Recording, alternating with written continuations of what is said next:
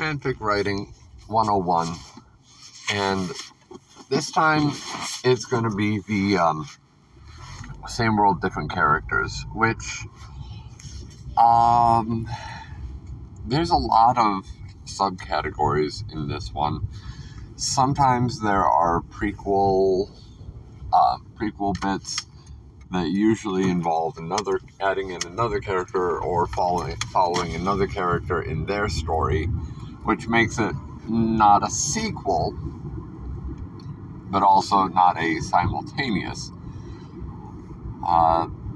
There's also when somebody will write something that's set further into the future, studying the ramifications of the game or a reemergence of the prophecy. I actually wrote one that was based on a dream, and the dream was just set in this world that I already knew existed, but it had mostly new characters, like a new main character, new plot, new everything going on there. But I ended up reusing some side characters from the home material.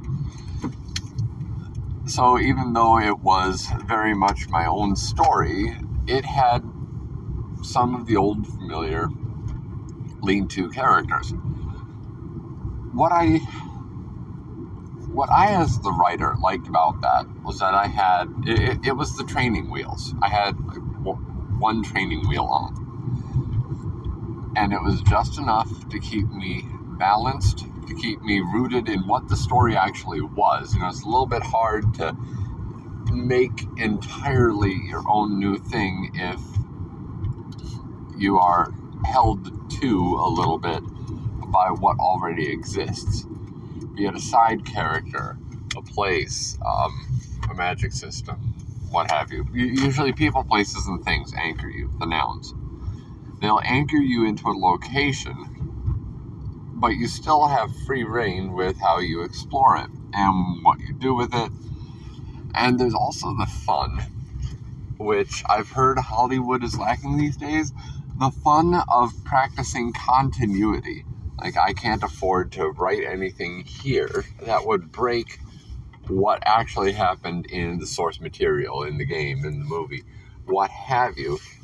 Because in order for it to be proper fan fiction, the fan has to love what they're fictioning about. And so keeping a few of the elements that I've fully enjoyed,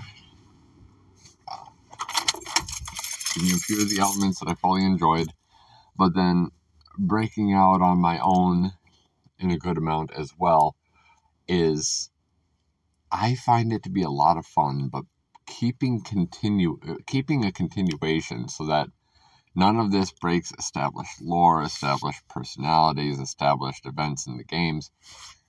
That sort of thing can just be an absolute good mind stretcher, and it not only teaches restraint and respect for the source material, it exhibits it. So, that's what I got for this morning. Go out there, take something old, make something new, try it out. Peace out.